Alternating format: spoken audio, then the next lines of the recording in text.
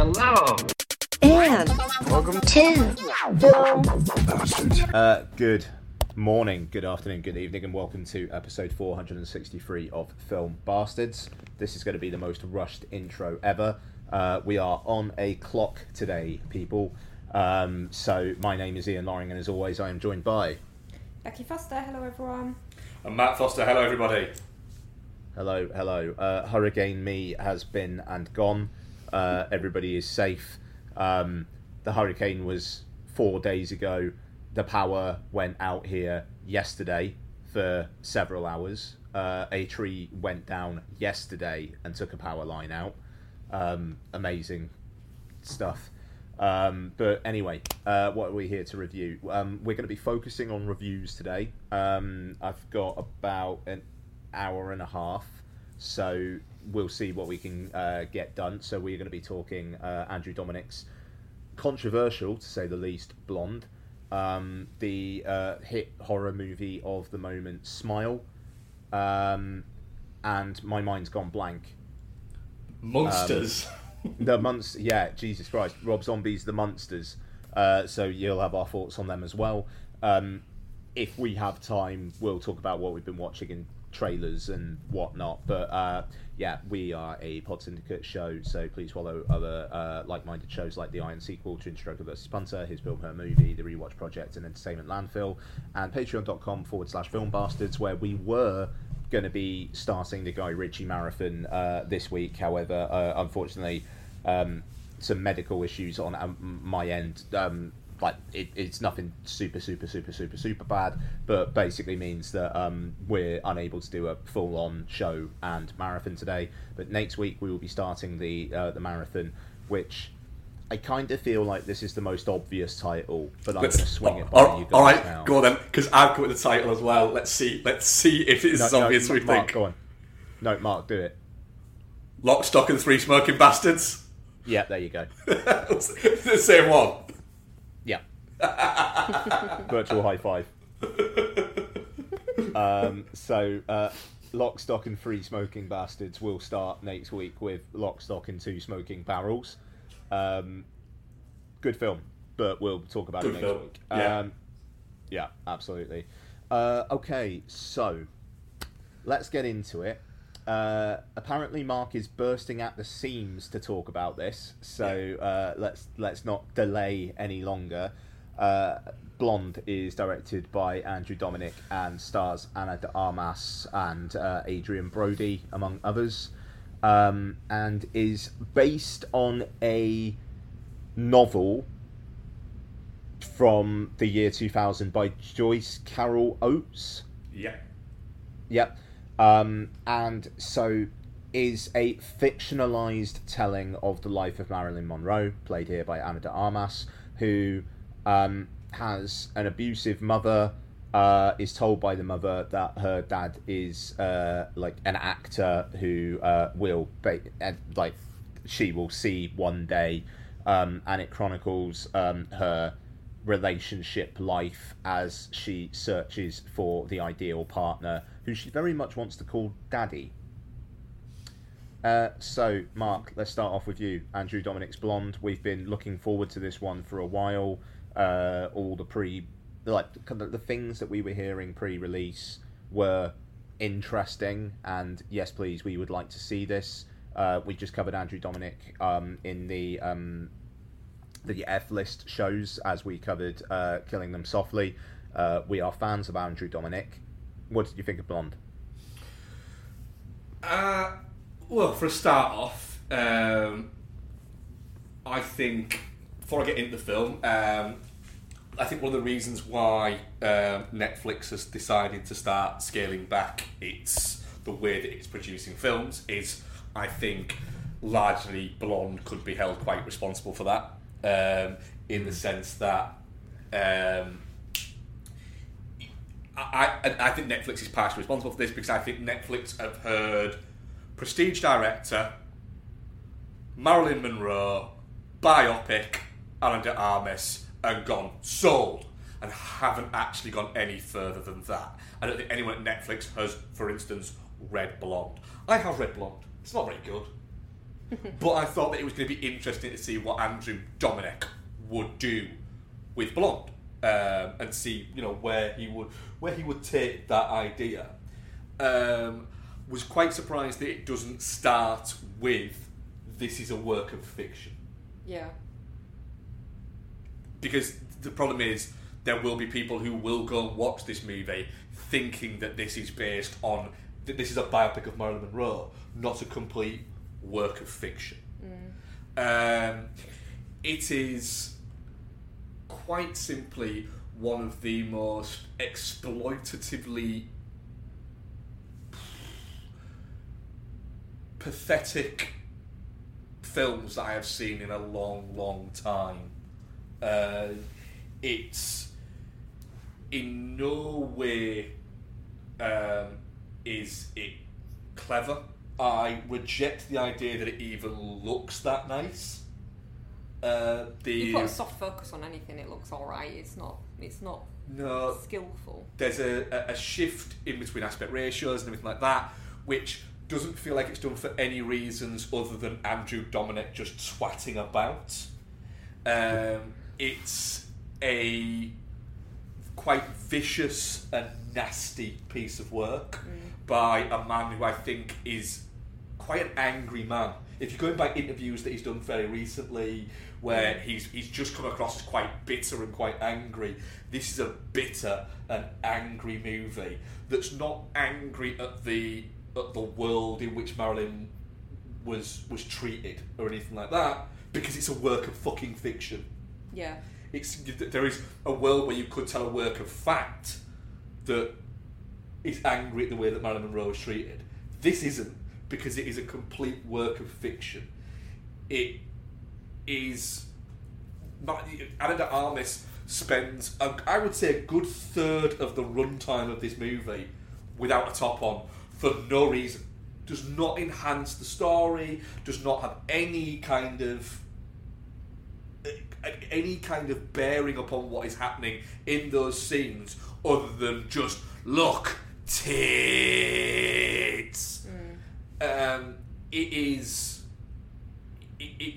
It's icky, but not even, you can't take it in its icky as in the world it's set in, because the world it's set in is complete fiction that Andrew Dominik is being kind of sneaky with, in not telling you that it's fiction, but also having that comfortability of going, oh, this is a work of fiction, I'm not saying these things happened.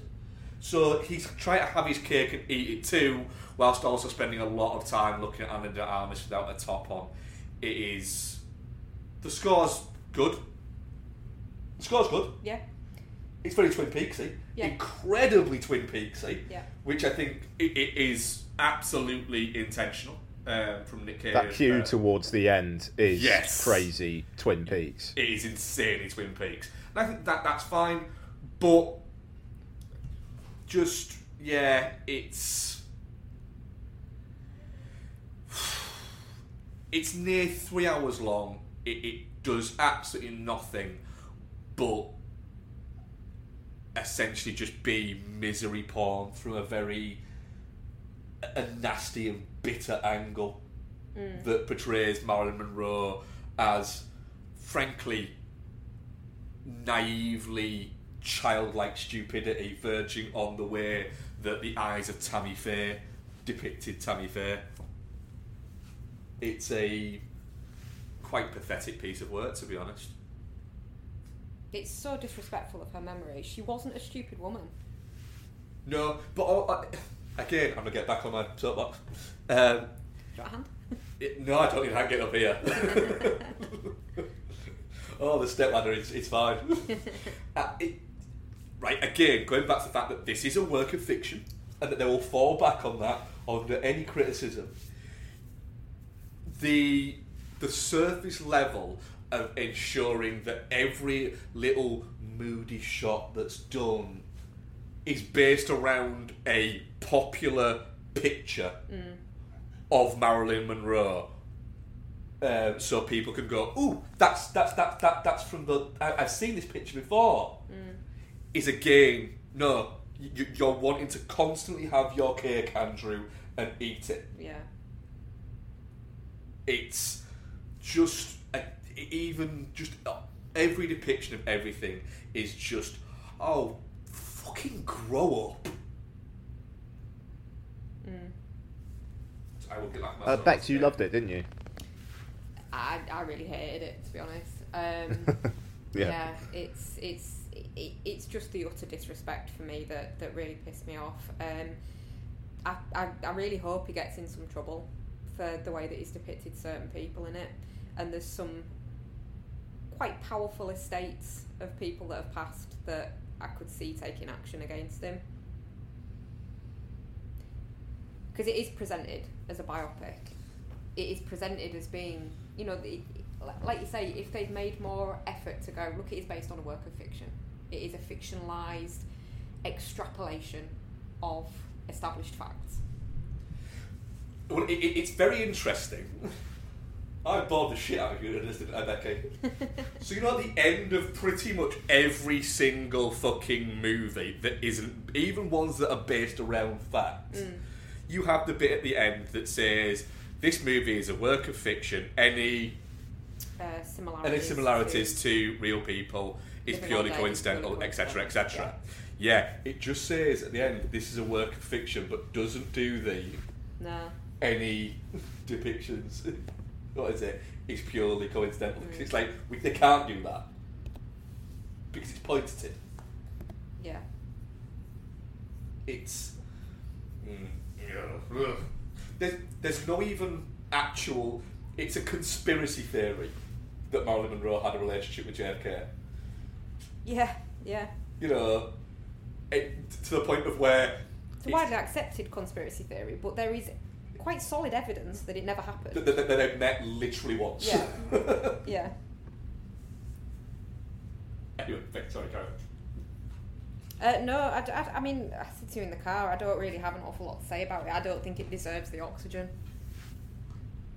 It's just awful. Ana de Armas is pretty good in it. You know, I very much doubt that she spoke in the Marilyn Monroe voice all the time, like she does in this movie. But that's clearly been done because she's gone through quite a lot of voice coaching to get the Marilyn Monroe voice right, and if she's not doing that voice, I'm guessing she still probably has a fairly thick accent. So she's got that one voice right and run with it. But which is fair, which is perfectly fair enough. Yeah, it is. You know, she looks like Marilyn Monroe. She commits to the mannerisms and stuff like that. I think it's a solid performance, but if it's trying to be a comment on the exploitation of Marilyn Monroe, exploiting Ana de Armas is not the way to go about it. If it's supposed to be, look how badly she was treated, I don't think it's bad. I think it wants to be that in part. I think it also wants...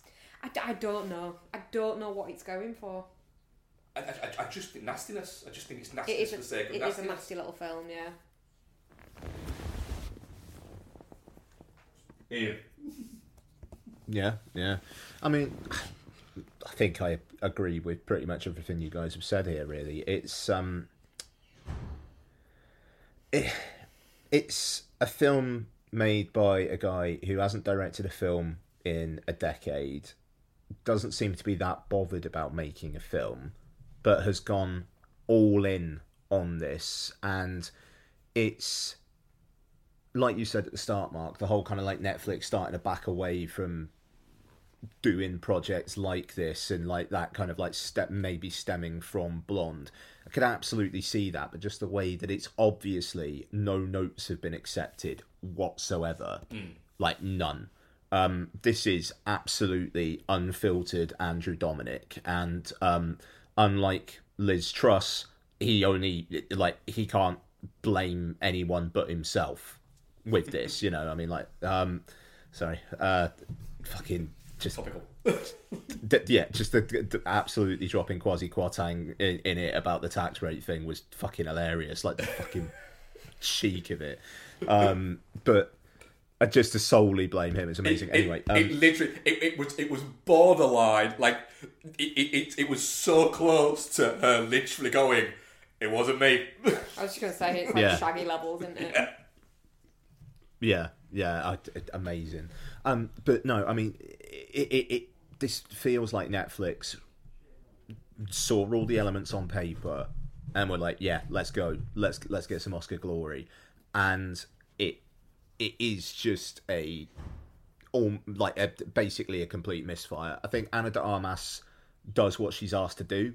I think that she is not a stature enough actress to call bullshit on some of this. I would be intrigued to see, like, years down the line what Ana de Armas actually thinks about this film, because the things that she's asked to do on this, like, from an agent's point of view, I get it, because it's like, if this thing works, you know, like, you are going to get so many plaudits and blah blah blah. But it just, the minutes long sequence of the NC-17 sequence, let's just say, I am surprised that I don't know, like, that she doesn't go, come on now. But like I say, she's probably just not a powerful enough actress to actually be able to have that sway, and I think Andrew Dominik would probably tell her to fuck off anyway. So do you know what, though? Do you know what I would say about that? There should be somebody, a producer or somebody there should have gone, no, you don't need to do that. Do you know what it is? Right? I'm going to go really obscure reference here. You've seen Calvary, haven't you? The what's it film with Brendan Gleeson? yes. So there's a bit in that, I think it's in this film, I'm fairly certain it is. Dylan Moran essentially plays an arsehole, the rich arsehole on the island who made a load of money in investments, right? Mm-hmm. And at one point, Brendan Gleeson's character goes there, and he's pointing at a painting and going, I'm going to take that painting off there, and I'm going to take a piss on it.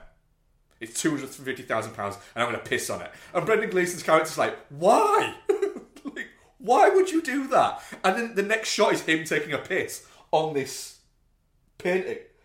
And it's like for no reason other than he can, and why the fuck not? And it's like he's doing it to be shocking for somebody who isn't bothered and doesn't care about being shocked. Yeah. And that scene, it is just like it's Ana Dominik going, look at this, and everyone going, what? Fuck off. Yeah. You're trying to shock me by showing something shocking, and then when I'm not shocked, just pointing at it more and getting angry, and it's just, it's not shock. You're not Haneke, dickhead. Yeah. That's good analogy. It's a deep cut. I like it. And I mean, like you say, the score is fine, and it, you know, I think there is some interesting shots in it. I think that there's an air of oppression about the whole thing, which absolutely, it is the film that Andrew Dominik wanted to make. I just don't know why anyone bankrolling it would think that anyone would want to see it. If like it was that. true, That's I think that would have merit. That fine, but like a large chunk of the film is her dealing with the guilt of getting the abortion, which there is absolutely zero evidence she ever did.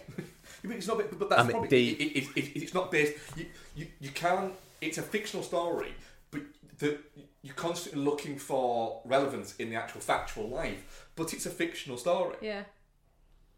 And I mean, like, the whole kind of nightmare logic to like a lot of this film, I think there's something interesting there, but why it's being applied to this story, I don't know. Oh, sorry, 2 ticks. Hey, okay. Oh, okay, yeah, sure. Sorry. Yeah, the whole nightmare. I just don't get why this film exists. Yeah. Also, just to say, the people have been talking about it being anti-abortion propaganda. I think maybe propaganda is a little bit strong, but I will also say, what the fuck? like the fetus talking to her. Just what? I think like I say, I don't think it's quite near anti-abortion. I do think it's a very hyper conservative film. Yeah. It's a.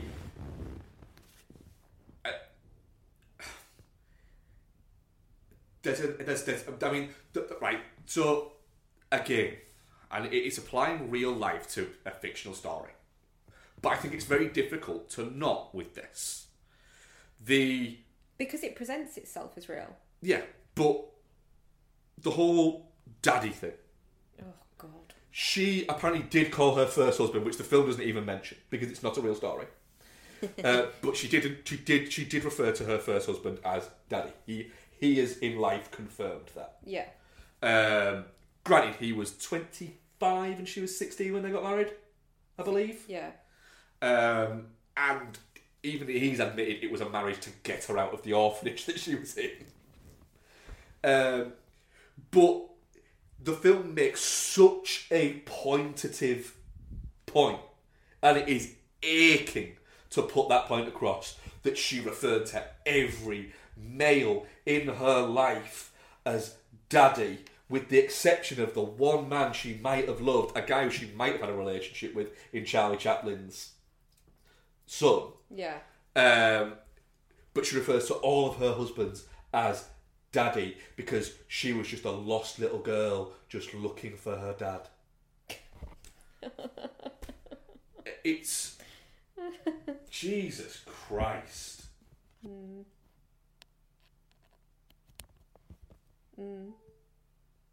It's an absolute piece of shit.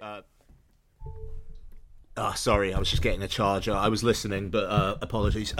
Yeah, I mean this is it, you know, and it's like The daddy thing made me die inside. But how did he get a final cut? I mean, well, I suppose it's the only way he was going to agree to make the film. But it just, how did no one just go, no, you can't do that? And I mean, to be fair, the NC-17 bit was probably in the screenplay, but I don't know, just it is infantile as well. Isn't he watching like a rocket launch or something? Yeah. Like, come on. God, and it's so long and it's so oppressive, and like boring. Well, yeah. I mean, there's that as well. And the thing is, every now and then there's a hint of something. Like, you've got that scene where she's on the phone and she's asking, like, well, how much did Jane Russell get in Gentlemen Prefer Blondes? And like, she's kind of like giving her agent crap for it. And it's like, okay, there is a sign here that this woman actually knows what she's doing. But the rest of the film, she's just this passive vessel that, like, she's just going from one thing to the other, one partner to the other. And there's just... But then you have the scene where she's talking about the play with Arthur Miller, and he kind of, like, he realises, holy shit, this is an interesting woman here. And then the rest, like, that's not followed up on, like, at all. She, like, feels, like, insignificant around his friends, and then she has a miscarriage. The end of that bit. You know, it just... There's very, very, very little of worth and value in this film, and it is annoying because obviously an awful lot of effort from an awful lot of people has gone into it, but it's basically the vision of one angry man who, I don't know, just needs to have words with himself and will probably find it difficult to get any kind of final cut on anything he makes ever again. But will blame everybody else but himself. Yeah, and it's...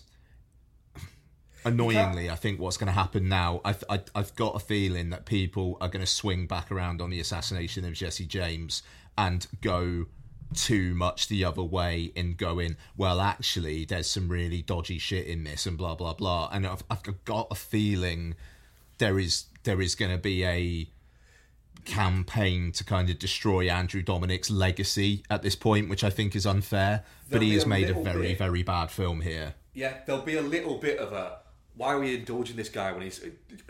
There'll be a revisionism, because, let's be honest, Killing Them Softly is not a liked film. We loved it. We all loved it. I think it's brilliant. But it's not a generally liked film. And that's quite an angry film.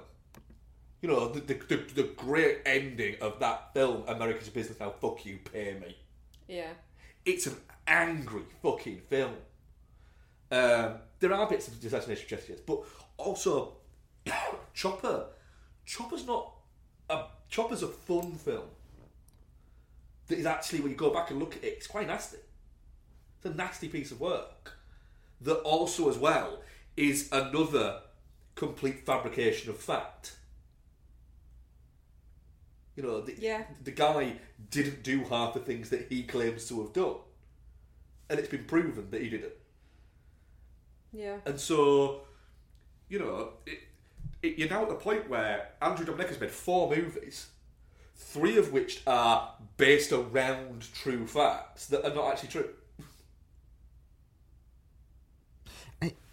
Yeah, and I mean, obviously, like, the interviews that he's done do add context to this, and it maybe if you were going in like without them, you'd have a different opinion. But it is what it is. But he's obviously not interested in Marilyn Monroe. Like, he just wanted to make an NC-17 film about the life of Marilyn Monroe. Yeah, almost for shits and gigs. Yeah, it's he's wanted to do that, and the way that he can make it more shocking is by having it be Hollywood's brightest star. It's him essentially having this one-man campaign just essentially to thumb his nose at Hollywood by saying, "Look at what I'm doing," and also like America. he clearly doesn't like America. Which is fine. She had a traumatic enough life as it is. Why add more? But that's it. I don't get it. Like, just if you want to make a biopic, there's plenty of fucking But he meat doesn't on the want to make a biopic. bones. No, He does that. That is patently obvious. He does not want to make a biopic, and that's fine. But it's just, yeah. I think you're right there, Ian. I don't see why, other than we are getting a tantrum of a movie. Yeah. Of a tantrum of somebody who's had far too much time and far too many toys to play with, and has just come up with a really angry piece of shit. That some people will try and claim, oh, but visually it's interesting. Is it? Is it though? Because it's not.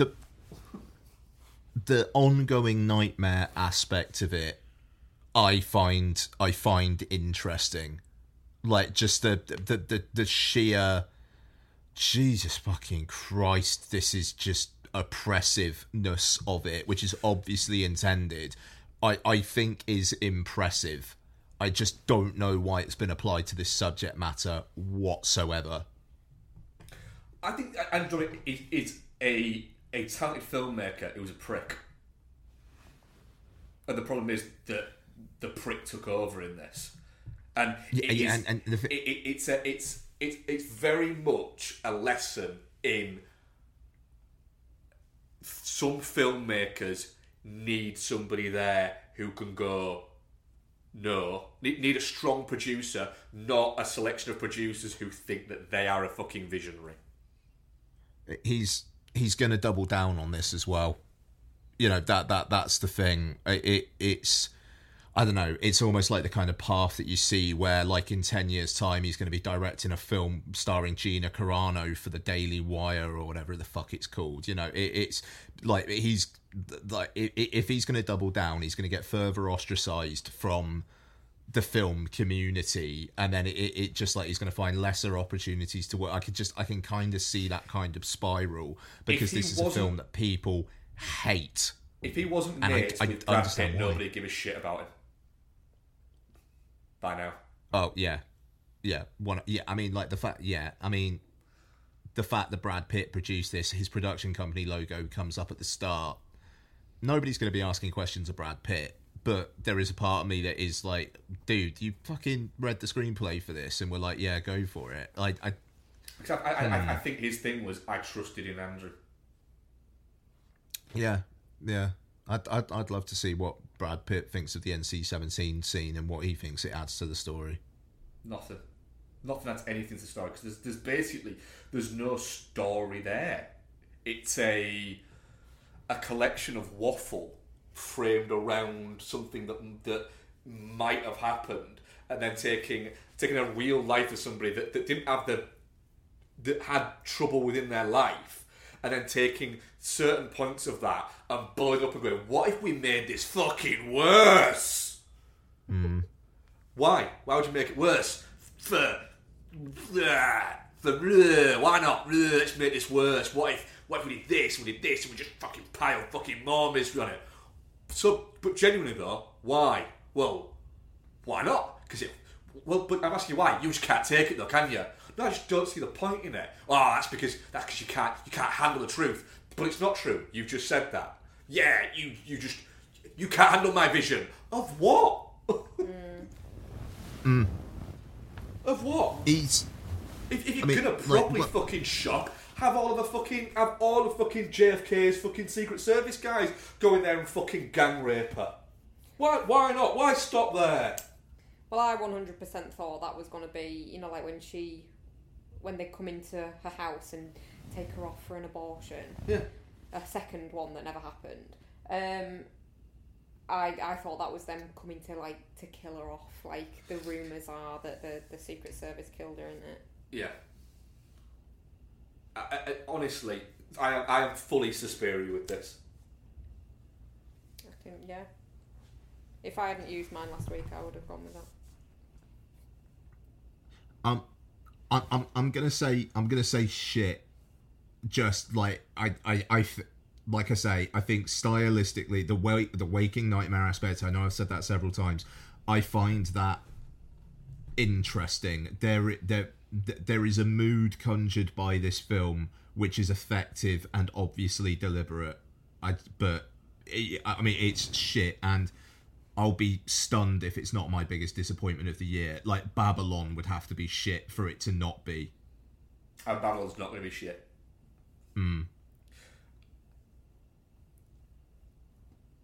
Because it's not. Audience poll? Audience poll is... I'll just get my phone running the cat's bottom for some reason. You like sitting on phones? Did anyone else, while I'm finding this audience poll, Ian, have you seen the full Red Band trailer yet before anything for Babylon? For what, sorry? The full Red Band trailer. For what, sorry? Blonde? For Babylon. Oh, for Babylon, sorry. I think so. Yeah, so there's more in it of just that opening party, which apparently is the opening bit of the film. Yeah. That makes you go, all right. So this is a little bit. This is what people are saying. It's a bit like if you crossed Moulin Rouge with Eyes Wide Shut. Oh, okay. I think I probably haven't seen that then. I will seek that out. At the end, with the Who Wants to See Me Fight a Snake? Yeah. The actual line isn't that. It's, alright, all you swinging dick motherfuckers, who wants to see me fight a motherfucking snake? Oh, okay, yeah, I definitely haven't seen that. Good stuff. Oh, that's going to be good. Blonde, definitely not shit 25% of people who are idiots. Touching cloth 0% and shit 75%. Well done calling our audience idiots. Good job. Deary me. They're used to it. That's I true. feel like I, as the person who gets called an idiot most, am allowed to say this. That's a fair point. That's a fair point. You are an idiot. All right, I'll give you that one. I would say that. Yes. Okay, so there we go. That was half an hour or so on Blonde. You are welcome.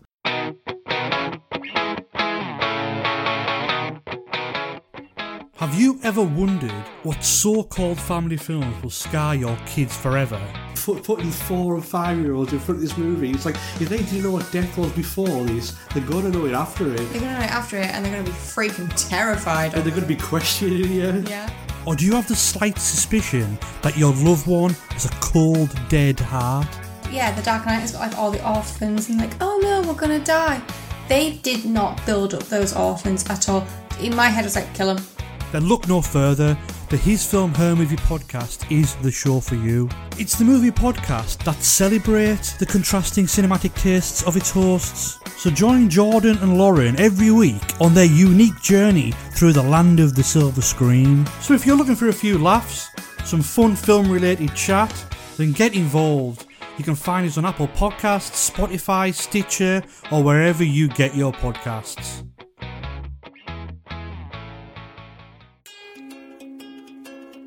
Hey Hannah, I think you really can't beat a good rewatch of a TV show. Would you agree with that, love? Oh, yes, I would. Marvel's Agents of S.H.I.E.L.D. I think during, global pandemics, storms, all of these things, it's quite nice to just sit down and burn through something that you've seen a million times. Absolutely, nothing like a binge watch. Star Trek. Babylon 5. Because you could sit there for hours looking at serial killer documentaries. Absolutely. That Netflix. doesn't make you a weird person at all. It doesn't. Yeah, you could watch documentaries that all seem to be about women killing men. Love you, darling. You could put off watching Daredevil for the 30th time. Harry Potter. But really, you can't beat immersing yourself in the warm jumper of a rewatch of a show or a franchise. A beloved franchise. Lord of the Rings. Twin Peaks. From VHS compilations recorded off television with the ad breaks, cut out of course, to DVD box sets of Sex and the City and, I don't know, Smallville.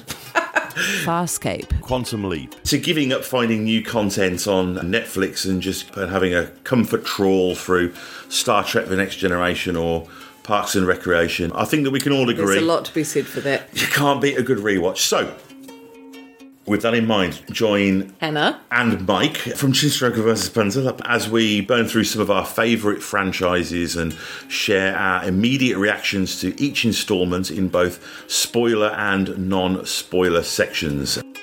To do that, do a search for the Rewatch Project with Hannah and Mike on Apple Podcasts, Spotify, or whichever your favourite podcast provider may be, or go directly to anchor.fm/rewatch project.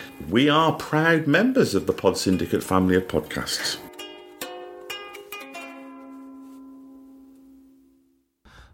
So let's move on to Smile, which is written and directed by Parker Finn and stars Zoe Bacon, Jesse T. Usher, and Kyle Gollner. And I don't know, what does IMDb say the synopsis is here? After witnessing a bizarre, traumatic incident involving a patient, Dr. Rose Cotter starts experiencing frightening occurrences that she can't explain. Rose must confront her troubling past in order to survive and escape her horrifying new reality. Yeah, fair. Right, so, Bex, we are in October. Didn't know Susie Bacon is Kevin Bacon and Keira Sedgwick's daughter?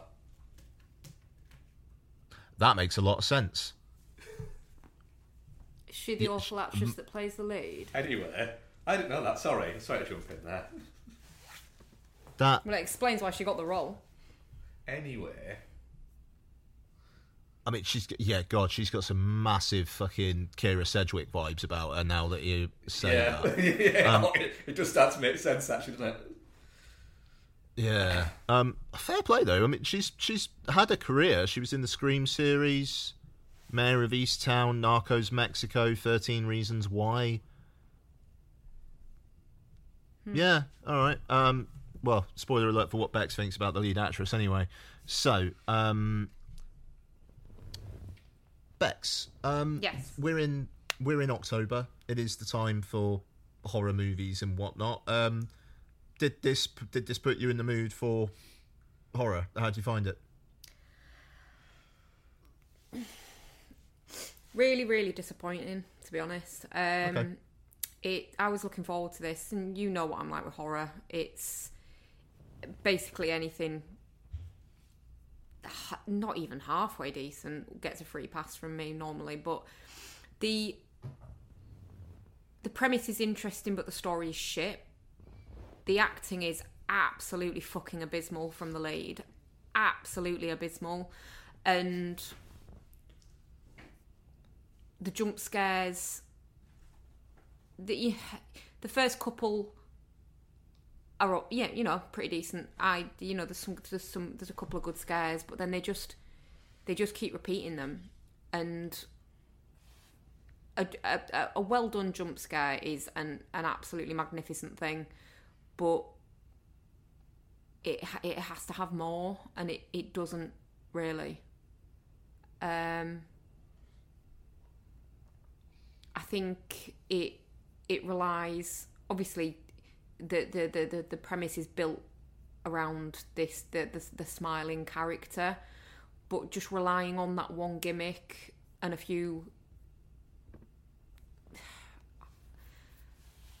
unenthusiastically done jump scares does not a horror movie make, unfortunately. For me, I was really disappointed in this, but I think a better actress in the lead role, and it could have got a pass from me. I just think she's fucking awful in this. Absolutely fucking awful. Like, even at the beginning, when she's supposed to be, you know, just her being her normal self, she's fucking awful. And then when she fucking dials it up to 11 to be like, try and persuade this, to try and portray this kind of hysterical, for people viewing from the outside, she's just going crazy. It just wow. And the guy that plays her fiance, what the fuck? I mean, has he been taking acting lessons from that scratch of fucking static that plays the flying man in the Marvel movies? Sam Falcon. That's it. Sam the Falcon. Yeah. He's just he might as well not be there. I leaned over to you in the cinema, didn't I? And I just said, he's got real kind of background character in his own life energy. Which is a withering take on the person. He does so. Fucking hell. And oh god, you can do the bit about the sofa, fucking hell. But yeah, I just so disappointed in it. Okay, all right. And Mark, what were your thoughts? I didn't dislike it as much as Becky. What I will say is, it's pushing 2 hours, which is long for a concept horror film. One, the concept is fun, but quite flimsy. Yeah. There's not a lot of meat to that bone. There's not supposed to be. It's concept horror. But they flesh it out an awful lot without actually getting into any of the mythos behind the smile. Oh, no. And the smile creature, which I thought was quite effective, which is quite good. And, you know, I get the whole... All spoilers all the time, by the way, guys. I get the fact that once it gets inside you, that's it, you have no control anymore. And then you get quite a nice shot, I thought, quite a fun horror shot, of it literally fucking climbing inside her. Which got a lot of laughs in our audience. Oh, really? Okay. Yeah, like a lot of laughs. But like in a... Because it hadn't earned it. I think there was a few of them were laughs at that's funny, and a few of them were laughs at oh that's a bit go on then. You know, I think there was as many laughs of enjoyment as there were of derision, and it was a busy, big screening, wasn't it? Yeah, it was busiest I've been to post COVID. I don't think it's quite that busy. Oh no, we went to something else. Yeah, but it was it was one of the biggest screens in the Cineworld, and it was virtually sold out, which was very nice to see. Yeah. But the thing is, there was also... I don't think Sosie Bacon is as bad as you think she is, Beck. I thought she was actually alright. I like seeing Carl Gallagher and stuff because for a while he was like going to be like the new thing of horror and then kind of disappeared for a while and seems to be making a little bit of a comeback. Him and Robin Weigert were the bright spots for me. Robin Weigert's very good, but I always think she's quite funny in things. Her creepy smile was easily the best. Yeah, her creepy smile, she was good. Practiced. She had practiced like a motherfucker. Yeah, she did, yeah, because that's not her normal smile. No, it's not. But there were points where I was turned on to Becky, where, there was a point where, when they're in Joel's apartment, where I was looking at it going, it's a nice fucking window, that. That fucking circular fucking window. Right, how do you build that? And I was working out how you'd actually, the physics of actually building that would be. To the point I was like, shit, I don't realise what they've just said now because I was too busy working out how to build that. And then, the bit that has annoyed me, and this is... It's really upset you, didn't it? It's really pissed me off. Yeah. Right?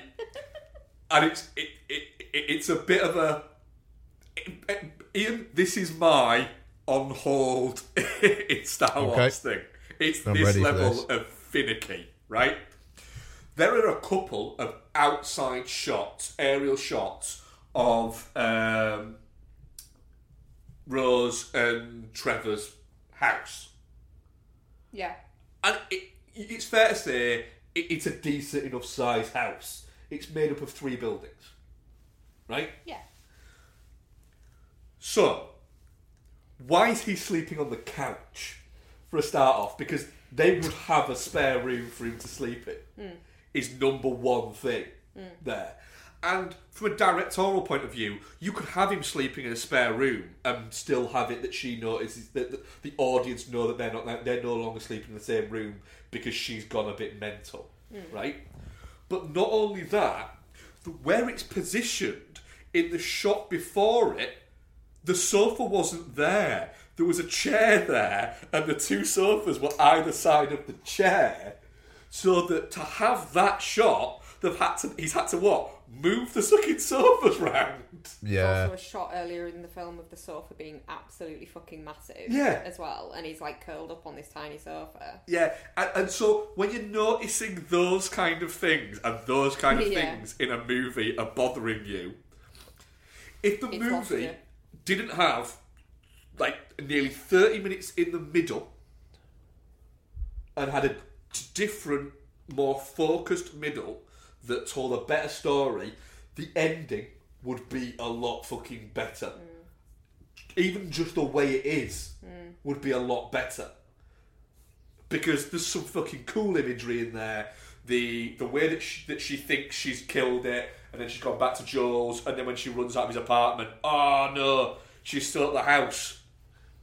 Yeah. And even that there, when fucking her brother-in-law's going, well, we could get rid of the house. It's just a bit of a tear down at this point anyway, so you can at least get some money for the land. Oh, I wonder if that'll fucking come back later.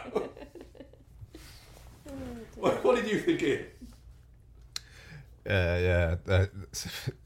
Some of the dialogue in this film is just very on the nose. Like it was just like the amount of times they say like nutcase or crazy and blah blah blah. It's like, okay, we get the point. You can chill out.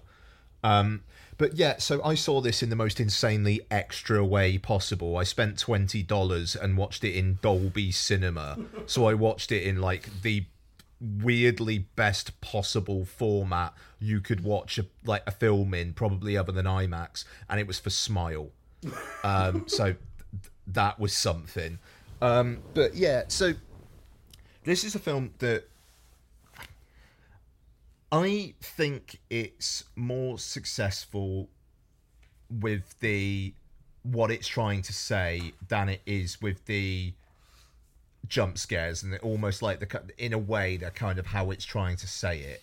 It's got the jump scares in there for, you're kind of like typical kind of like date night horror crowd.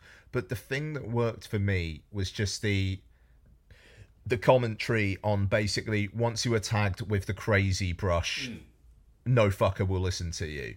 Yeah.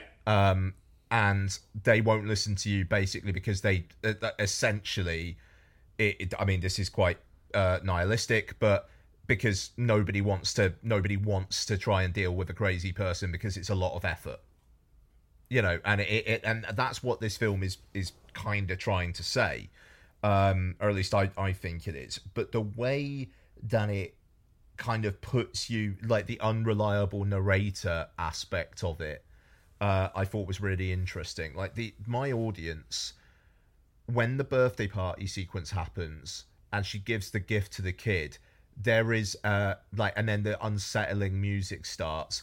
Instantly, I just heard multiple people around go, "It's the cat, it's the cat, it's the fucking cat," and then it's the cat, and it's just this such. Obviously you're expecting the cat to come back, to be a factor in it at some point, but then that happens, and it's just such this, like, setting a light to you, to your societal relationships in one fell swoop kind of act, that I thought was very effective. The whole, just like little things like her setting the alarm, and then it being like, well, you know, why did you do that? And she's sort of like, oh, I don't remember. Just these little things. And then Jesse T. Usher, who is awful in this, but the fiance, for listeners, his character, I don't know, it was interesting because I thought if it was a horror movie that wanted to have more fun, I think his character would have ended up getting killed somehow. Like, I'll be honest, I thought how this was going to end at one point was she was going to kill Jesse T. Usher, and it was going to be in front of like the sister's husband. Yeah. Or like if you really wanted to get like almost dark comedy in front of the sister's kid. Yeah. Like if you really wanted to go like fucking hell, you know, yeah. But this is a film that does have scares in it, but isn't necessarily interested in being a fun time. It wants to shit you up, and it's I've seen it described as like an A24 film, a horror film that maybe wants to be more of a horror film, and I get that. I think it's a better It Follows, but I also know that I'm. Sorry, go on. You said that, didn't you, Bex? Yeah. I compared it to It Follows. It's like a better It Follows and a worse Gothica. Yeah. Nice. But yeah, I think you're spot on right there. I think it is. It's the more interesting bits of it are when it's being when it's exploring motifs rather than horror tropes. But the problem is some of the better executed bits. The couple of well executed jump scares, it just repeats them 3 times. That's the problem, and then so they don't. Yep. They don't mean anything now. Even the earlier ones are solid. There's 3 jump scares of someone going, Rose! Yeah. There's 3! There's one that I really liked, though. What? And that's with the sister next to the car. Where her head just flops around. I fucking love that. But then again, there's no exploring the mythos of this demon. No. So it can... Possess. It can manifest... It can crawl inside you. It can crawl inside you. There's no. It's a bit like they couldn't pick a lane for it to have. Yeah. So it arrives via car, train, plane, and boat all at the fucking same time. It never explores what it actually fucking is either. No, because they're hoping they can explore that in the sequel. Oh, please don't give it a sequel. There'll be a sequel. Holy shit. Yeah, 100%. I mean, you get that kind of reveal of at least what maybe its original form looks like at the end, with like the multiple teeth and whatnot when it kind of like crawls inside her mouth. But that is all you get, because you know the whole kind of like what's going on sequence in the middle, which is too long, and especially when there's no real outcome. It you know, just the whole. Well, there's a pattern, and it like there's this suicide, but they never go back far enough to get any kind of idea of how it actually started. So you're left there with a bit like, well, what was the point of that then?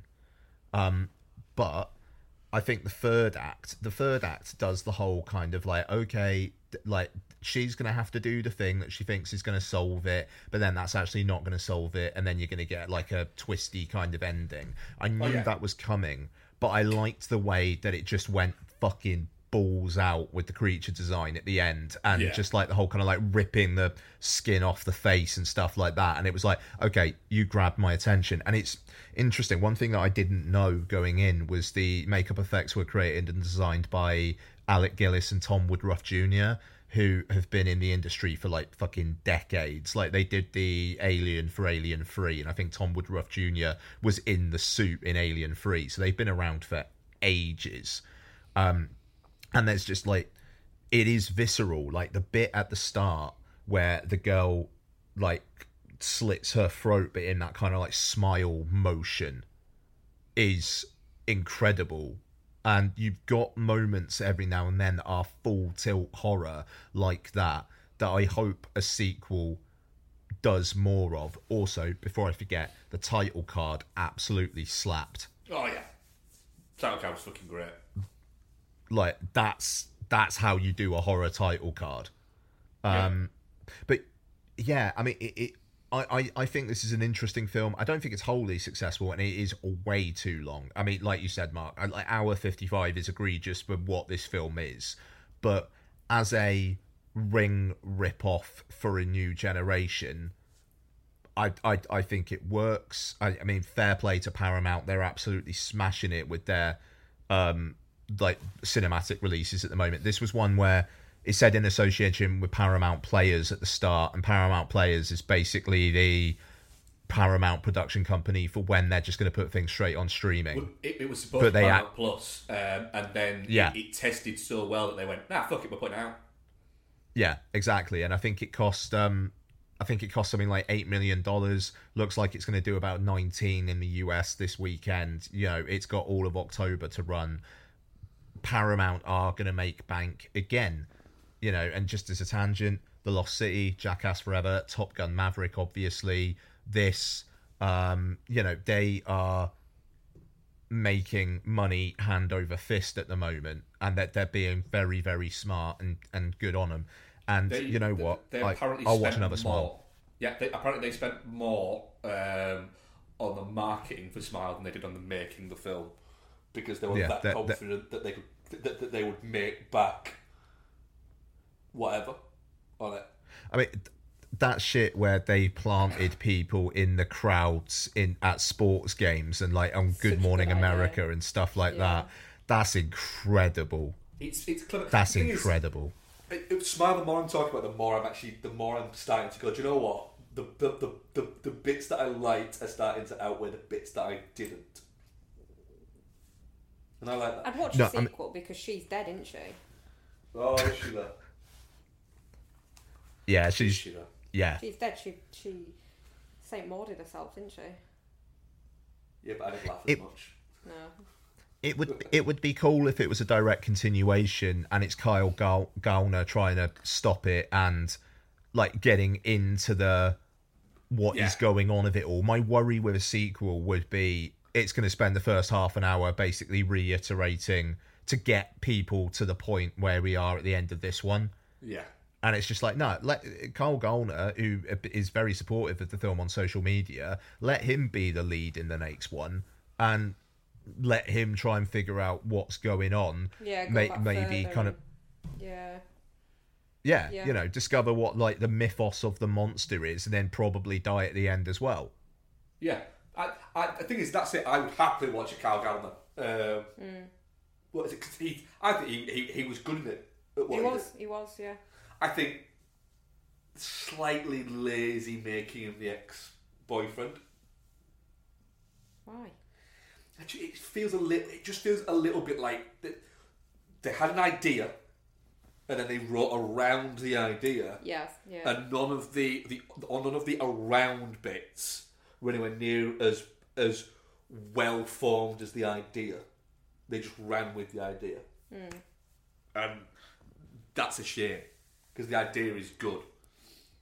So even at the point of it's, I get it. This is Parker Finn. It's his first film, I believe, and he wants to continue making films. He wants this to be a bit of a hit. So he has done things. There's clearly a little bit of studio. Look, you need to make sure you do this. You need to make sure you do this. You need to make sure you do this. And I think he's done that and still delivered a decent enough film.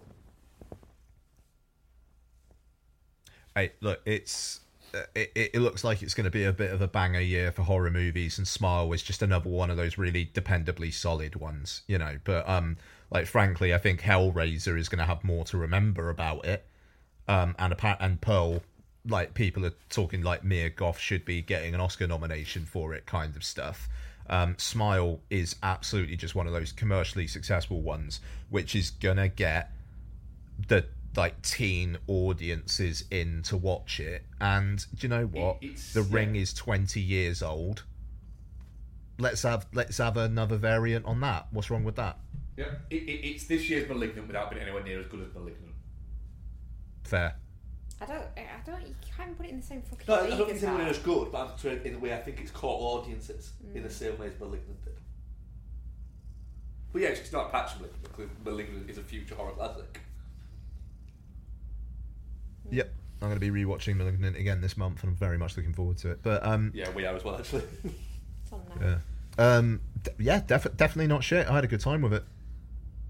I am touching cloth with it, but I am the closest you can be to definitely not shit with touching cloth. I will go. I don't think I'm quite Geostorm. I think I'm touching cloth with it. There's enough that I liked, but then I did find myself trying to do masonry work halfway through it. Oh dear.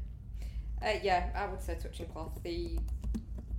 Her performance ruined it for me. Apart from that, I think I would have quite liked it. So I can't say it's shit. She's just shit. I did like the fact that how much her sister fucking clearly fucking hates her own husband. Yeah. That was funny though. Like just that sister's passive aggressive nature. There was an element of the Becky Halls to her. Yeah, there was. I did like but that also as well. I must say the Jesse T. Usher. I don't know anything about him, but I have never seen a man so uncomfortable at the idea of being presented in a hetero relationship. And I don't know if he's in a hetero relationship in his real life or anything like that, but he genuinely seemed a little bit like at any point that if Rose touched him, he was going, oh! Yeah. Our audience poll. Definitely not shit, 50%. Touching cloth, 19%. Shit, 19%. And Geostorm, 12%. Nice. Okay. Yeah, it's kind of all over the place. Okay, so The Munsters, written and directed by Rob Zombie, starring Jeff Daniel Phillips, Daniel Roebuck, Sherry Moon Zombie. Didn't realise this until I just looked at IMDb, but absolutely makes sense. Sylvester McCoy is in it as Igor. Yeah. And yeah, of course that's Sylvester McCoy. Richard Brake and Jorge Garcia. So, IMDb says... reboot of The Munsters that followed a family of monsters who moves from Transylvania to an American suburb. There you go. So, this is a film that I knew I was going to have to watch and was really not looking forward to it. Marketing has been awful. Weird distribution where it's on Netflix in the US only, not even in Canada.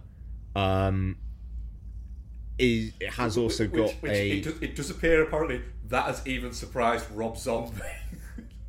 Right, yeah.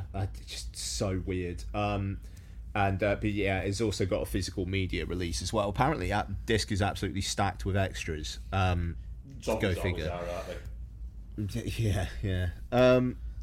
All right, Mark, The Munsters. What did you think of it? The thing is, Rob Zombie has been threatening to make this movie for 15 years. I did see an interview thing where he addressed this movie cost $40 million rumour, and was very much like, no one's giving me $40 million to make any movie. Like, I think if you added all my movies together, they cover $40 million. It's like, it was self-financed, and it was around $5 million. It's not $40 million. It's like, have you seen it? What was this thing about it? I saw it described by somebody as, it's a little bit like a porn spoof, but all of the porn's been taken out of it. Yeah. And that's kind of accurate, but that is also a little bit not far off what the fucking Monsters was. It's very much the movie. It's very much Rob Zombie's The Monsters. Yeah. I'm glad he didn't make a Rob Zombie, as in a Rob Zombie House of a Thousand Corpses and Devil's Rejects, Rob Zombie Monsters, and put all the porn in it. I'm glad he didn't do that. He didn't try and make it serious and like dark and stuff as well. He's just made a weird, fun film that has its flaws. It's a little bit too long. It's a lot too long. It's a good 20 minutes too long. Because it's fun at the start and then it's fun at the end. It's a little bit baggy in the middle. But Sherry Moon Zombie is doing a good Lily Munster. Jeff Daniel Phillips is doing a very good Herman Munster. He's fucking great as Herman. Yeah, it's a lot more fun than I expected it to be. I'm going to go out right and say it. We'll talk more about it, but I'm going to give away my review, my view at the end. It's a Geostorm. Oh, it's a very definition of. Because I don't think it's good. But I don't even think... I think if Rob Zombie was on this show with us now, and we were to explain our ranking systems, I think he'd go, I want a fucking Geostorm. I have made this to be a Geostorm. The Monsters were shit, but good. And that's what it is. I had enough fun with it. It knows exactly what it is. The production design is fucking great. Fuck it, I'm alright with it.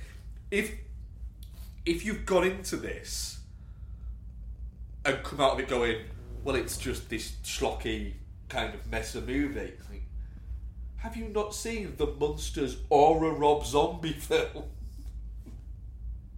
Well, yeah. Go on, Bex, thoughts? Yeah, absolutely did not anticipate this being my favourite of the films that we reviewed this week, but yeah. I really fucking loved it. I really liked The Monsters when I was a kid. I used to watch it all the time. It was just fun but stupid. Like, you could almost imagine bits of the set falling off and hitting someone in the head or something like that. That literally did happen a few times within Monster shows. It looked tacky, it looked cheap, but it was just really good fun. And I think... To back that up, sorry, I'm fairly certain one of the Monsters Christmas specials, one of the back paintings in the back had a big slice through it and you could see through it for the most of what is it. Yeah. And they just didn't correct it because they were like, it's the fucking Monsters, no one cares. Yeah. It's like a sweeter Addams Family. Like, they're just like a normal family, but they happen to be monsters, whereas the Addams Family, there is a bit more monstery shit in there. But I think, you're not going to beat Fred Gwynne as Herman Munster, but I think he does a really fucking good job in this.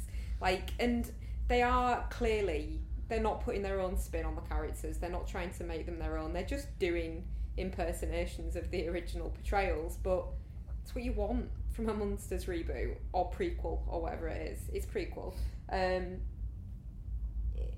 You're not going to enjoy this if you don't have some nostalgia and affection for the original series. You're just not, I don't think. But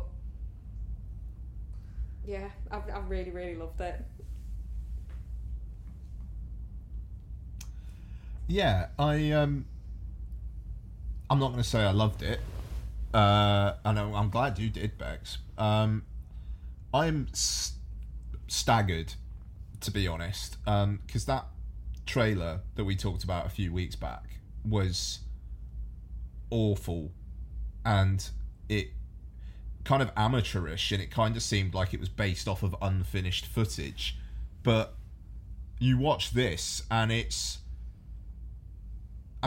more a collection of scenes than it is a film for me. Yeah. And I don't know, it kind of feels more like a pilot, because like by the end of the film you've got to kind of where the monsters began, essentially. But I enjoyed my time with it, I gotta say. Yeah. Jeff Daniel Phillips as Herman I thought was terrific. I thought he was great, like really funny and sweet and endearing. Sherry Moon Zombie was good. Yeah, you know. I suppose I don't have an awful lot to say about it, but I mean, like I liked how vivid it was. Like you said, Mark, the production design was great. I'm not going to say it looks like it cost any more than $5 million, but it doesn't look like it cost nothing. And there's a style to it, and it's interesting. I've been seeing multiple people talk about Avatar this week with the re-release and say like it's a very sincere film, and I think Avatar is. I would very much describe The Monsters as that as well. It is, again, it's absolutely the film that Rob Zombie wanted to make, but unlike with Blonde, I could see a section of people really getting something out of this, as Bex did, and I think there are people who will probably add this into their Halloween rotation. It's family friendly, I suppose, is a weird way of putting it, but it is PG rated. You know, there's a couple of like references to things for older people, but no, it is fine your average Pixar movie. Yeah, no, exactly. But it's a sweet film.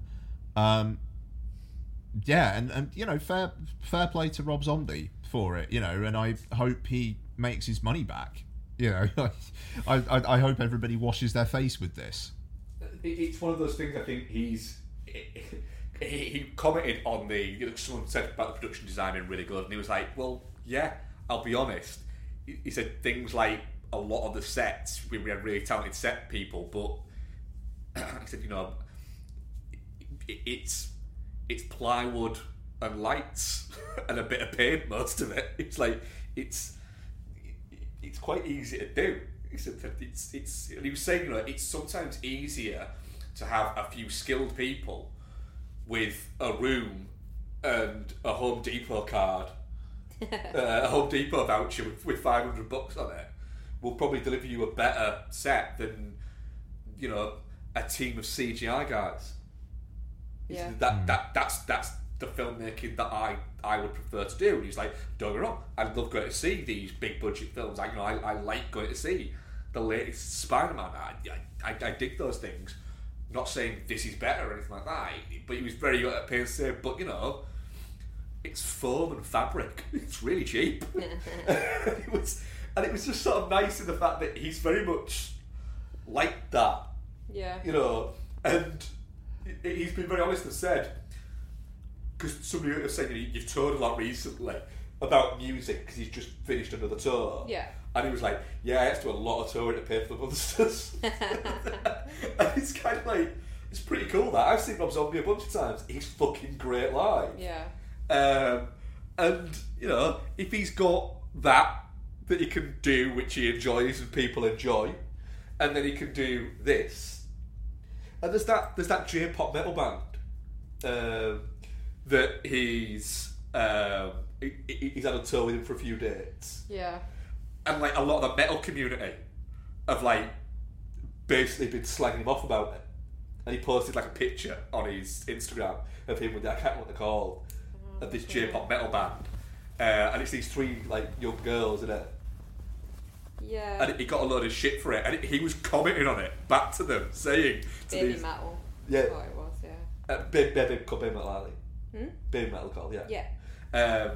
And he was basically going, fuck you, dickheads. These guys fucking rock harder than any of you pricks. And was basically just going about it and just attacking it. And I think it's fucking... He's been a very derided guy who's not actually done that much fucking wrong. I don't think he gives a fuck, though, does he? No, I don't think he gives a shit.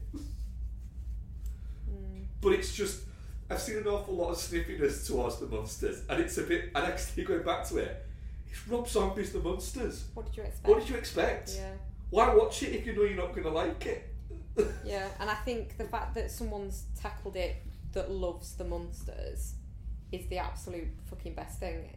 Because I think anyone else would have maybe tried to do something a bit more Addams Family with it. If you'd have and make ended it a up bit more serious. If you'd have ended up with a fucking CG Munsters fucking straight to Netflix 80-minute movie that was voiced by fucking Ben Schwartz, something like that.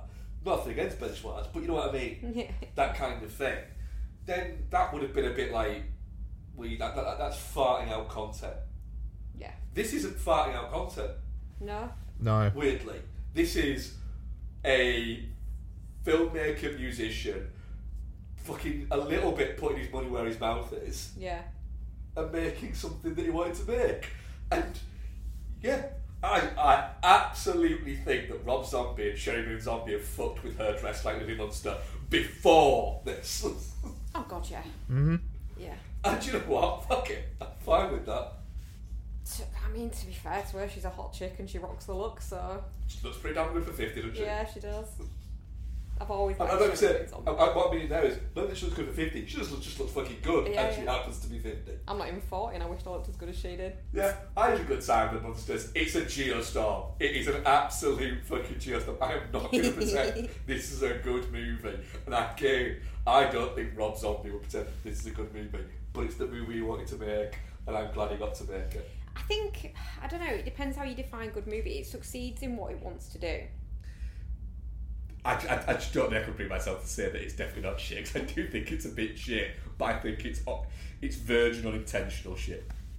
And it's too long. It is a bit too long.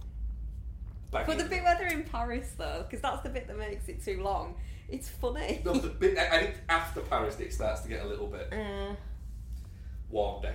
No, but yeah, the bit in Paris and I don't really like Paris. People are rude. And it's a bit like, I don't like Paris because people are rude. Right, I was gonna go Geostorm, but I just liked it too much. I'm gonna have to give it a definitely not shit. Yeah, you're at definitely not shit, Bex. That's fair. Yeah. Yeah, Geostorm for me, it's barely a movie, but I thought it was engaging enough. I thought it was entertaining, and you know, Blonde is probably going to be on my biggest disappointments. I could see The Munsters being on my biggest surprises, despite the fact I'm even giving it a Geostorm. But I fully expected this to be one of the worst films of the year, so I'm delighted to say it's not. Our audience poll: definitely not shit, 0%. Touching class 17%. Shit, 67% of miserable bastards. Geostorm 16%. I'm sorry, I do love you all. You know I do. I'm being... Deary me. Even if you are miserable bastards. Right. I've got about 20 minutes. Do we want to do Twitter questions, or are there any what we've been watching that anyone wants to quickly bang off? I will quickly bang off. We'll probably go into more detail. I haven't watched anything. You've not watched anything else, have you? You've a bit of reading, haven't you? Yes. Okay. I did watch The Greatest Beer Run Ever. Yeah. Ian's, I think, a portion into it, are you, Ian? I'm about a third of the way in. Yeah. I won't give away too much because I don't want to ruin it for Ian, even though it is an actual based on true story. To an extent. But a lot more accurate than some of the favourite films. I really liked it. I think it's a fun, sweet movie. I think it's got things to say. It looks very good. Zephron does a really good New York. Yeah. And you keep expecting it to just break it as Zephron, it doesn't. Like I say, I'm going to stop there because I don't know what point Ian's in, but the movie does, which I think you're expecting to happen, does switch quite significantly at a certain point. Yeah. And again, don't think I'm giving away too much here. There's a bit towards the end I didn't expect to get kind of choked up at.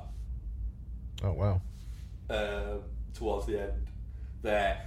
What I will give it, I paused it to go and get myself a drink, and looked up and went, fucking hell! Because I was watching it on my own and was amazed that I was 48 minutes into it. I thought I was about 20 minutes into it. Fair enough. I thought the opening bursts along like a motherfucker. But nice. It's got shit to say. I think one of the things that it is saying, again, this isn't giving away too much, so it spoils it for anybody who hasn't watched it or Ian who's halfway through it. But this idea of, if you think shades of grey, no, everything is black and white, is a modern problem, it fucking isn't. Is quite well done. And yeah, I enjoyed it. I didn't expect for out of all the movies we were watching this week, The Greatest Beer Run Ever to be the film that I think was my favourite of the lot that we've talked about this week. Yeah. But it probably was. Wow. Fair enough.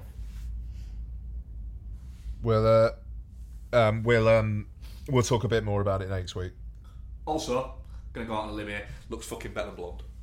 It looks fucking, actually, it's a lovely 4K. And the Atmos is fucking great on it. Yeah. Yeah. Nice. It sounds fucking brilliant. Anyway, that's all I've got. The only other film I watched this week was Wanderlust. Was what? Wanderlust, the Paul Rudd and Jennifer Aniston movie. Nice. Which is a fun movie and does contain Justin Theroux doing a good performance where he keeps on listing modern products, but just none of them are anywhere near remotely modern. They're all like 40 years old. So it's like going, you don't need any of your fangled Netflix Nintendo Power Gloves and Sony Walkmans. What else have you watched while you've been out in the land of magic? Oh yes, indeed. I've got 3 others to talk about, so I'm going to set myself 7 minutes so that we got 10 minutes for Twitter stuff at the end. So I went to the cinema and watched Avatar in IMAX 3D. My opinion on Avatar basically hasn't changed. I think that film is too long. I think the action and the world building is incredible. I think Jake Sully is a character who you only get behind because you're told that he's significant and he changes his mind about the Na'vi, but yeah, great, I don't care. So yeah, Avatar is Avatar, but what I think Stephen Lang as Colonel Quaritch is incredible, and I'm looking forward to him coming back in the sequel.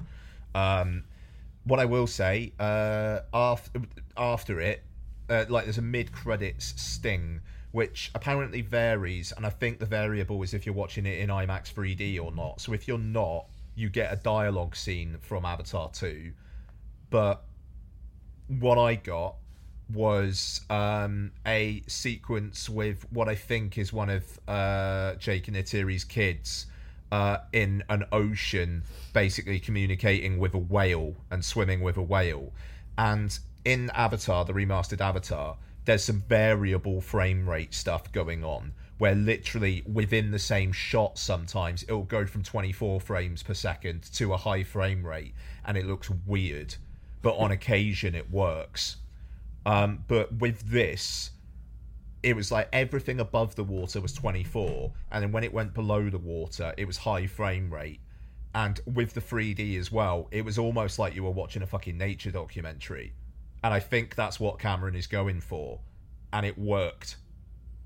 I'm really intrigued about Way of Water from a technological point of view, and again, a world point of view. I am looking forward to seeing that film in IMAX 3D. there is something spoilery that I've heard that may be bullshit about Way of Water. I'm not going to say what it is, but if it pulls off, I'm way more here for it than I would have been otherwise.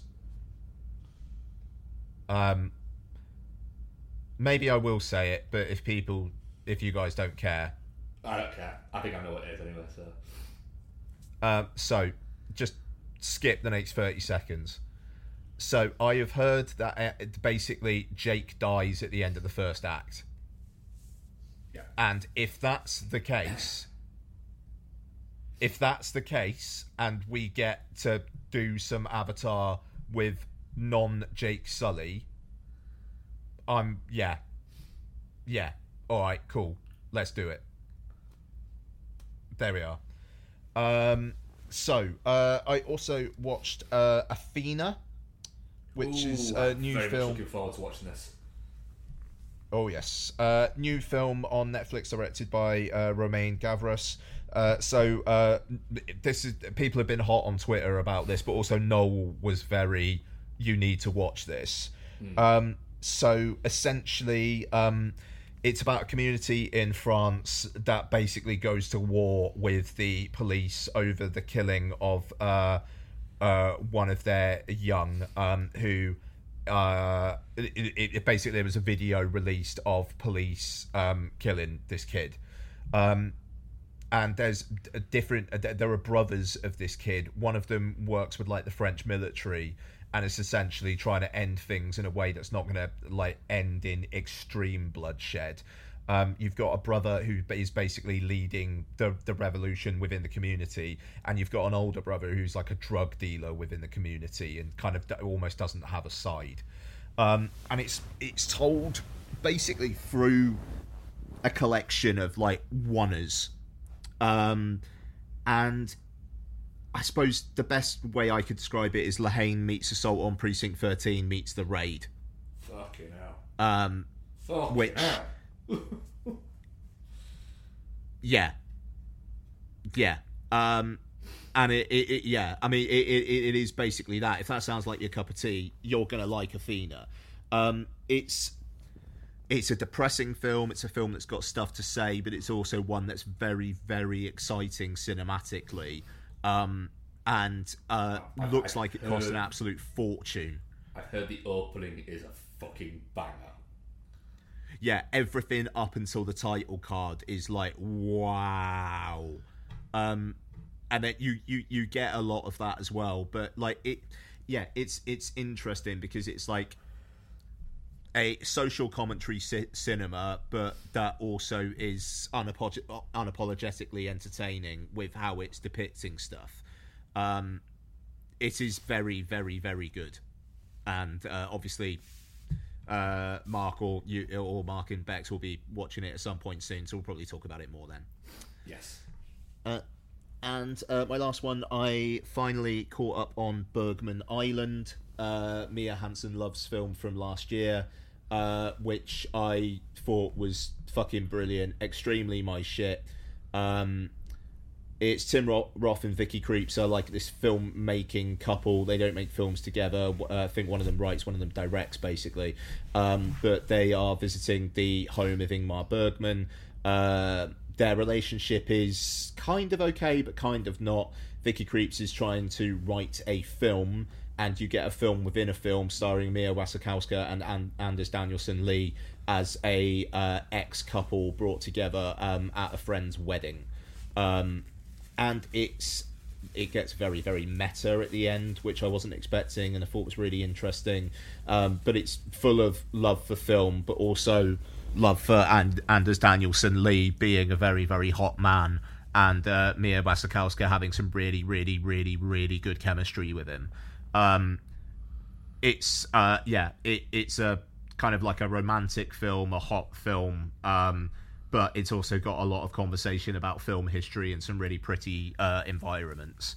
So I'm out of time on that, but I really, really, really enjoyed Bergman Island, and I wish I watched it last year because it would have been on my 10. Nice. Yeah, absolutely. Is he that guy? Anderson Lee, is he the guy? Is he the worst person in the world? Yeah. Right, I need to catch up on that and that this next couple of weeks. Yeah, he's a doctor in real life who just acts in films when he fancies acting in films. Isn't he also a musician as well? Yeah, like that dude like could be huge. And seriously, the chemistry he's got with Mia Wasikowska in this is ridiculous. He's got fucking 3 degrees. Yeah. Yeah, he's a medical he's doctor. an impressive dude. And he's got a degree in musicology and a degree in ancient Greek as well. Fucking fair play, bro. Yeah, he's a really, really impressive guy. Like, end of, you know. Yeah. But, yeah. And Mia Wasikowska just playing a normal person in this, which is nice. Ah, yeah, that's interesting. Because usually she does play a little bit too kooky and it's annoying. Yeah, no kook here. Kind of heartbreaking, to be honest, but yeah, really good. Right. Questions? Ooh, questions. We have a couple. I forgot to put a question out today. That's my bad. Apologies. Ricky, after Ian's experiences with his namesake hurricane this week, what are your favourite films where extreme weather plays a significant part? All of them. I love a weather film. We do like a weather movie, don't we? Heavy Rain is a big one up there for me. Twister, obviously. Twister, obviously. What's that Geostorm? Jake Gyllenhaal one? Oh, are you talking about Day After Tomorrow? Day After Tomorrow, yeah. Yeah, that's good. Can I also point out, I know we do this every time, but do the right thing. Yeah. Good call. Every time there's a movie where it's like, what movie is this? Do the right thing always comes up in it. Do the right thing. It's set on the hottest day of the year. I've never seen Do the Right Thing. Oh, jeez. Cloudy with a Chance of Meatballs? Strong one, that one. Yeah. What else is there? The Fog. The Fog, good shout. Yeah. Perfect Storm. The Mist. That's technically like weather. Yeah. Yeah. Yeah. Whiteout. Whiteout. I like Whiteout. Whiteout's a good film. Fair. It is good. Fair. That's the Kate Beckinsale. Yeah. God, what's her name? Beckinsale. Kate Beckinsale, yeah. A lot of the Thing vibes to it as well. In the sense that it's set in a fucking Arctic outpost. Yeah. But it's a fun time, is Whiteout. It's better than it has any right to be. All weather movies, actually. Yeah, I do like a weather movie. Yeah. Right. No. Will you be reviewing Netflix Lou, which stars Alison Janney and who else is in it here? I don't know.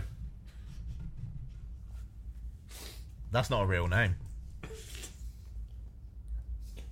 Journey Smollett. What is it, Ian? Journey Smollett. Journey I don't know enough about Smollett. this. I don't either. It's got not Kit Harington in it. Logan Marshall Green's in it. Yeah. Alright, who the fuck hell? Isn't he not Tom Hardy? He's also not Tom Hardy at the same time, yeah. Oh, okay, at the same time. Okay. Yeah, he's not a few people. I might watch this. How long is it? Oh, it's over 100 minutes. Bollocks to that. Who's got time for that shit? Jesus Christ, Mark. Yeah, I'll watch that. Sounds interesting. Yeah, that was our questions this week. Okay, so that will do for this week's show. Sorry it's short, but we'll be back with regular length next week, I am sure. And what is coming up next week? We have got... oh, God, my mind's gone blank. The Woman King. Hell yeah. I'm starting to get a little bit worried about that. Yeah, you shouldn't read I'm that not. story on I stuff. shouldn't read, should I? No. I shouldn't read. A film I am getting worried about, Amsterdam. Oh, why? Also, a film I am worried about watching, Hellraiser. Is that next week? So fucking psyched for that. Yep. Whoa. Friday. The Woman King was written by Maria Bello. Yeah, she came up with the story and she wrote. Yeah, there is a chance Maria Bello gets an Oscar nomination for producing or writing The Woman King this season. Yeah, what I would say about that is don't do any like historical research in the Kingdom of Dahomey. Okay. Because they're horrible people. I'm curious to see if the film Addresses it at all. addresses certain things.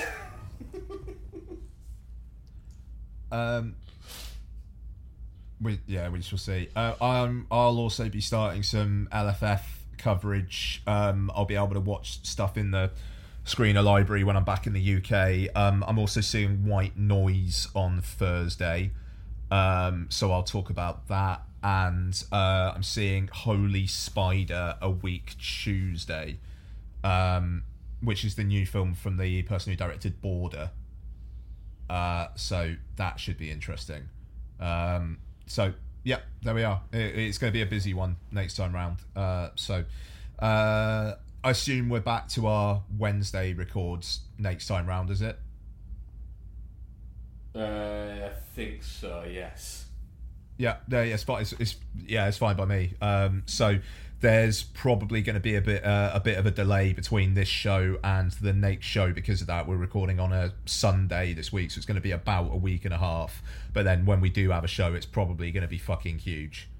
Mm-hmm. So, yeah, strap in then. Other than that, I did all the preamble at the start, so I'm just going to say thank you very much today, Becky. Thanks, Ian. Thank you very much, Mark. Thank you very much. Kiki, I'm coming home. Goodbye. Andrew Dominic can suck my dick. Oh, there you go. Good ending.